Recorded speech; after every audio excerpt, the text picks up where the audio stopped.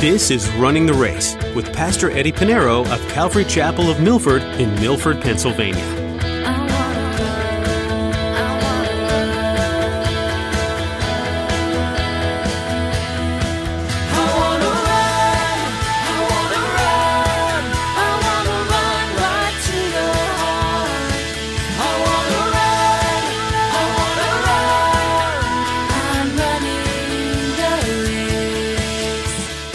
Work out your own salvation, not your little daughter, not your son, not your mother, not Aunt Susie. Your own salvation with what? Fear and trembling. Don't drift away. It's not saying work towards salvation. You're saved. But there is your part in this relationship. There is your part in this relationship. Drifting away. There are warnings, and there's a reason why there's warning is because we can drift away. When's the last time you noticed how close or far away from Christ you've become? Think back to when you were first saved. You couldn't get enough of time spent in worship and the Word. You were in church every time the doors were open, and you would tell your story to anyone who would listen. How does that stack up against your current state? In today's message, Pastor Eddie will help you check how far you've drifted. Well, let's join Pastor Eddie in the book of Hebrews chapter 2 as he continues his message, Do Not Neglect Salvation.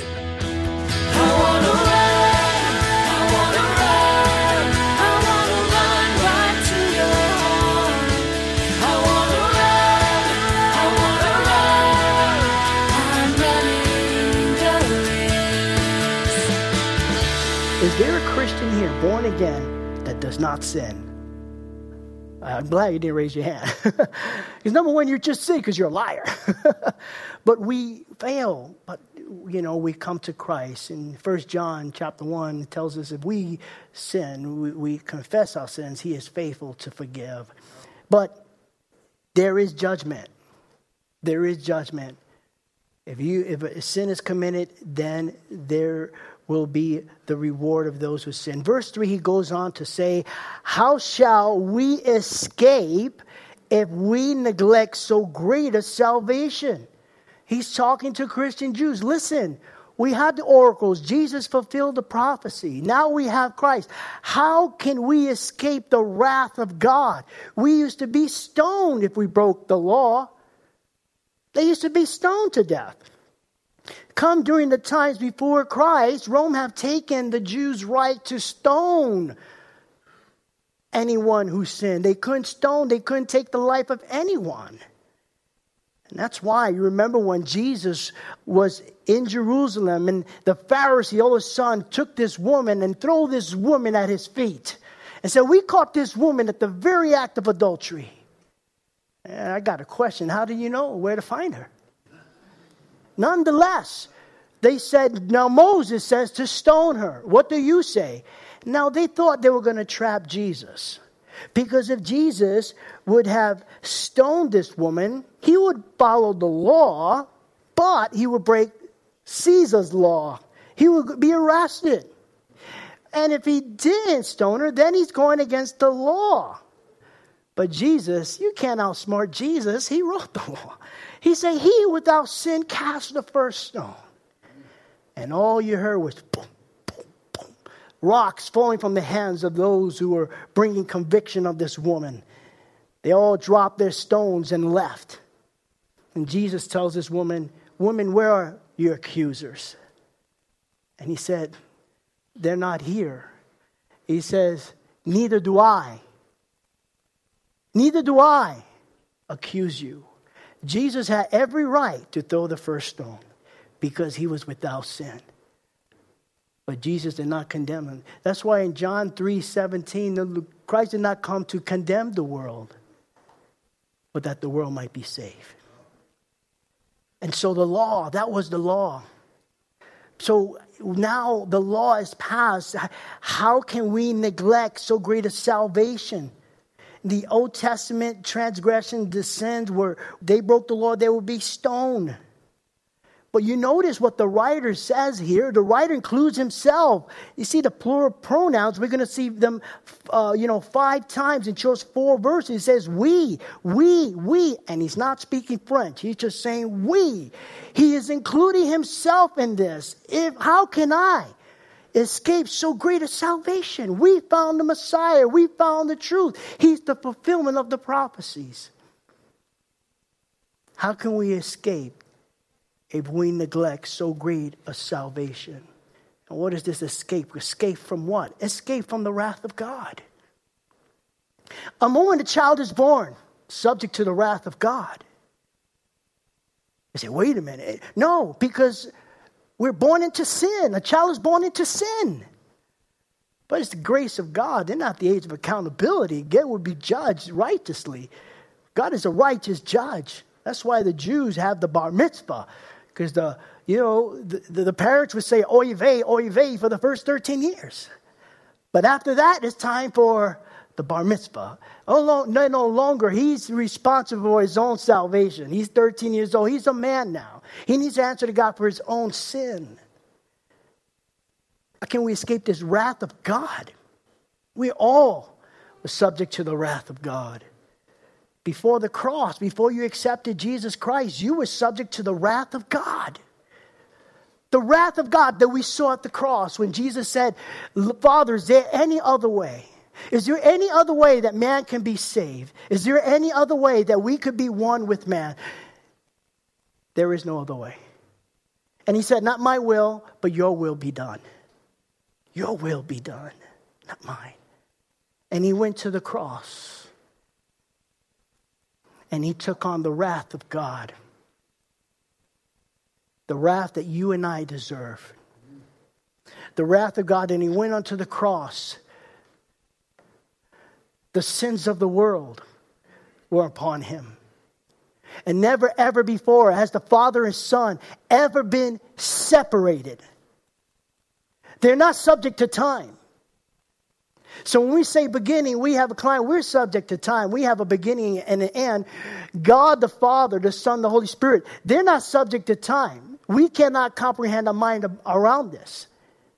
But thinking the fact that they're not subject to time, they never were separated. But because of your sin and my sin, we separated the Father, God the Father and God the Son, because of our sins. That's why he cried out, Father, why have thou forsaken me? Never, because he took on the wrath that you and I deserve. It is the wrath of God. And Jesus took the wrath of God so that we would not take the wrath of God. So that we, when we die, we will be in the presence of God, have eternal life, not in eternal damnation. Sometimes the world, the skeptics would say, well, what kind of God do you serve that send people to hell? The question is not the right question. The question assumes God sends people to hell. People send themselves to hell. What do you mean? Yes. Christ came to save you, died on the cross, paid for your sins, took your place, took the wrath of God so that you won't go to hell. You're going to tell me that God sends people to hell? It's a trick question. It's like there's the famous court case where, the attorney tries to ask a quick trick question. So when did you stop beating your wife? I never beat my wife. I don't have a wife. You're supposed to answer the question. Jesus doesn't send anybody to hell. He made a way. And Jesus is the way now. How can we escape? Jesus Christ, that's what he's telling these early Christian Jews. Listen, Jesus is the way. Jesus said in John chapter 14, verse 6, he said, I am the way, the truth, and the life. No one comes to the Father except through me. If Jesus is the Son of God, and he is, then he has the last word.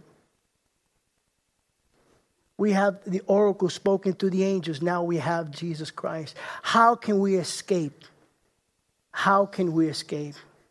The dangerous thing, we drift away, we turn back. Going back to what? Going back to the things that were a picture of Christ. The lamb that they sacrificed every year in the Day of Atonement. on Passover was just a picture of Christ. Everything was a picture of Christ. How can we escape? We can't escape by drifting away. We can't escape by neglecting the only way. And that's Jesus Christ. And just keep in mind, he is not writing to unbelievers. This is a letter for believers. He's not encouraging unbelievers. He's encouraging Christians to not drift away. Do not leave this salvation. Salvation is twofold. It's twofold. It is provided for all. God forbid that any should perish. For all, whoever calls on the name of the Lord shall be saved. For God so loved the world that whoever believes in him is not the selected few. God forbid that any should perish. And that's for everyone, regardless of the theology of hyper-Calvinism. Those that were predestined, as God created you to go to hell. God created some to go to heaven. God created some to go to hell. No, God forbid that any should perish, but that all come to Christ. So it's twofold. It's provided for all people. Secondly, it is applied for those who receive salvation through Christ. It is, notice what he says here. It is, do not neglect this great salvation for Christians. Otherwise, he just said, do not reject the salvation. There's a difference. So he's talking to Christians, do not neglect this salvation. Salvation is important. Do not drift away. Do not drift away. There are warnings. Philippians chapter 2, verse 12, it says, therefore, my beloved, as you have always obeyed, not as in my presence only, but now much more in my absence. This is what he says. Work out your own salvation. Not your little daughter, not your son, not your mother, not Aunt Susie. Your own salvation with what? Fear and trembling. Don't drift away. It's not saying work towards salvation. You're saved. But there is your part in this relationship. There is your part in this relationship. Drifting away. There are warnings. And there's a reason why there's warnings. It's because we can drift away. When we look at this drifting away and neglecting, the first thing that comes in mind, I didn't plan to go this angle, but I think it's important. When it comes to eternal security, there is this saying that said, once saved, always saved. When someone says that, I'll ask them, what do you mean by once saved, always saved? I have a problem with that term. I have no problem in the Word of God, eternal security. I am secure in Christ. I am secure because I accept Him. Because of Christ, I'm secure. I don't have it up there, but in Romans 8, verse 38, you could take this and write this down. Romans 8:38. For he said, I am persuaded that neither death, nor life, nor angels, nor principalities, nor powers, nor things present, nor things to come, nor height, nor depth, nor any other created thing shall be able to separate us from the love of God, which is in Christ our Lord. John chapter 10, verse 28. Jesus said, and I give them eternal life, that they shall never perish, neither shall anyone snatch them out of my hands.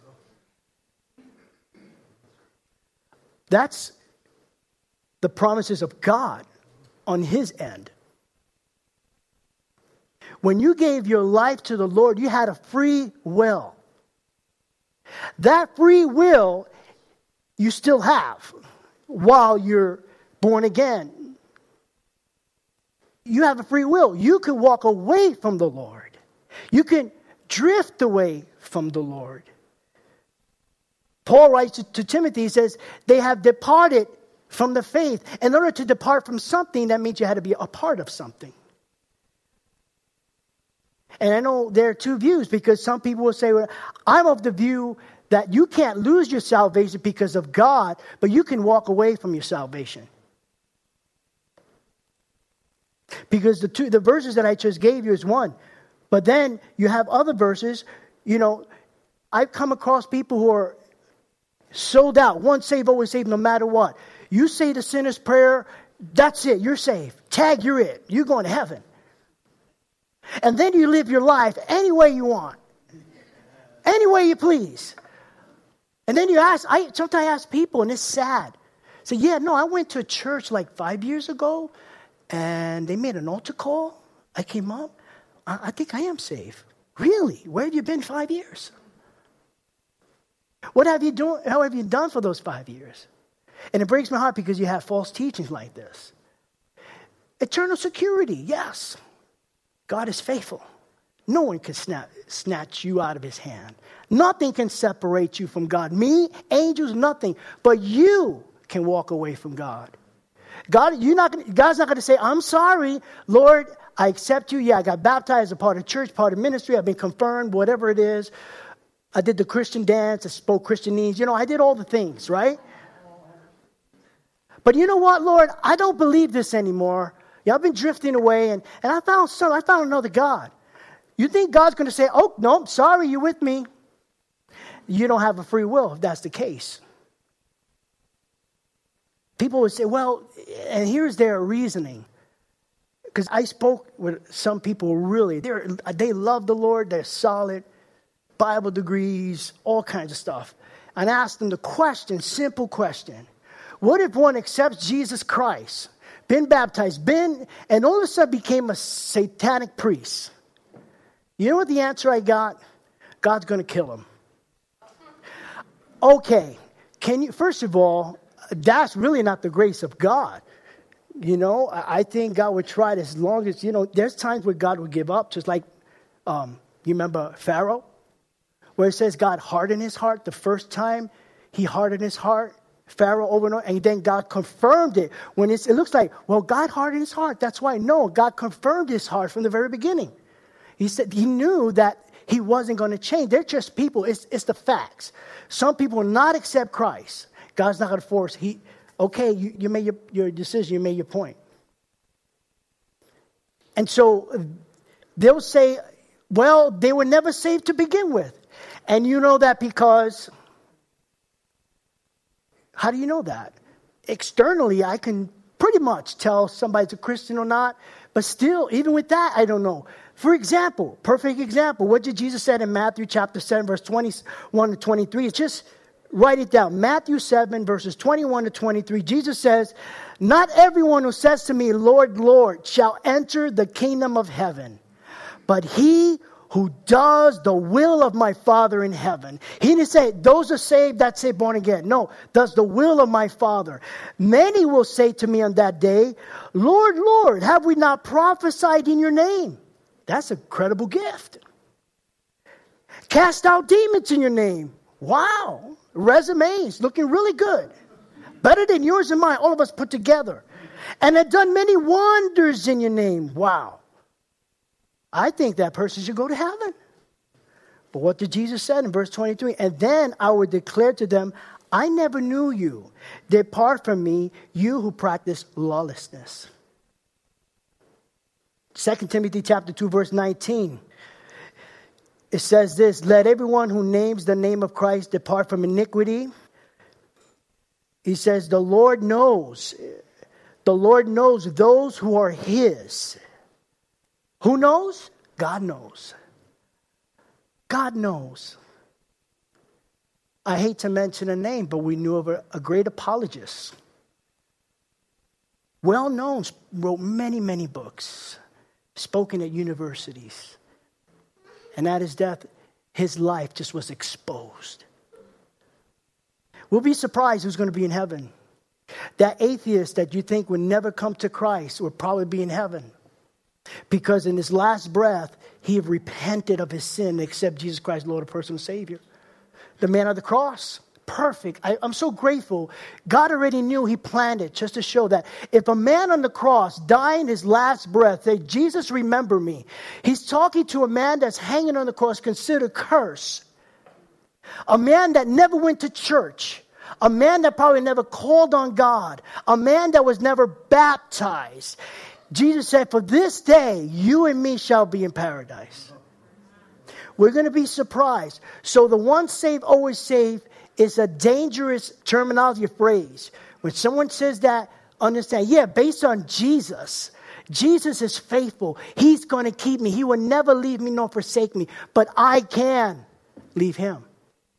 Read Romans chapter 9, 10, and 11. It talks about Israel. 9, Israel past. 10, Israel's present. And 11 is future. And there Paul talks about Israel. And he said that we're grafted in. You remember we're grafted in? The tree is Israel. And we, Gentiles, are the wild olive trees. We're being grafted in. That's great. But what does Paul says? You Gentiles are being grafted in. Do not be haughty. Be careful, because what's holding you the root. But just as some branches was cut off because of unbelief, so can you. Read what Christ talked about to abide in the vine, John chapter 15. So it's dangerous to think that, he said the sinner's prayer, and he can live his life as he pleases. I think that is a danger. So it's a scary thing. There is warnings in the Bible, and drifting away is one of them. Drifting away, again, is a drifting. It starts off with a little process. This is why we have spiritual problems in our relationship. This is why we're up and down. We're like a seesaw. We're like a tumbleweed. We're just wherever the wind blows us. You have no root. We go to the shore. We go into the ocean, try to surf. You come back. You can't stay. Because why? We haven't anchored into the Lord. We haven't anchored to Christ, into his word. We neglect his word. We neglect prayer. We neglect devotional time. We neglect our time of worship. We neglect the gathering of the saints. What happens? We start to drift away. It's a warning. The Bible is filled with warning, because if it's the secure, as some would say, the once saved, always saved taught, then why do we heed the warnings? What are the warnings? As a matter of fact, Revelation chapter 2 and 3 is the most important chapter for the church, because God gives a report card of all these 7 churches. And these are the things we need to look at, because he's coming. And then at the end of all those churches, to the church of Ephesus, Sardis, Philadelphia, right? What does he say? He who overcomes. He's giving a warning. Get things right. Repent. Go back to where you came from. You have left your first love. Why is all that written? If it doesn't matter, God could have just wrote one book, maybe one chapter, maybe 5 verses, says, you're secure. Be careful. Be careful. Don't mock God. Don't be deceived. Work out your salvation with fear and tremble, because if it's the security that they talk about, the once saved, always saved, then why do we have to take care of fear and tremble? Saints, don't be deceived. This is why we're studying the Word of God. I'm running the race. Aren't you glad you decided to join us today on Running the Race? Pastor Eddie has been making his way through the book of Hebrews in a series, Jesus is Better. We're learning some great truths about Jesus coming to be all that the Old Testament had talked about. The strength of God's Word and how it's fulfilled is something mighty to ponder. Hebrews 4:12 says, "For the Word of God is living and powerful, and sharper than any two-edged sword, piercing even to the division of soul and spirit, and of joints and marrow, and is a discerner of the thoughts and intents of the heart." We pray that God's Word has been a discerner of your heart today. We're so glad you joined us for Running the Race. Running the Race is a radio ministry out of Calvary Chapel of Milford. If you're in the New York, New Jersey, or Pennsylvania area, Jessica has an invitation for you. We'd love to have you come join us at Calvary Chapel of Milford. We're conveniently located off Interstate 84 and Route 6. For service times and all the information you need, visit runningtheraceradio.com and click on the Back to Homepage button. While you're there, you can listen to this teaching again or explore more messages from Pastor Eddie. Again, that website is runningtheraceradio.com. Thanks, Jessica. Head over to runningtheraceradio.com to learn more about the church and hear more messages. Pastor Eddie has more to share with you in the book of Hebrews, so make sure you come back to hear more next time, here on Running the Race.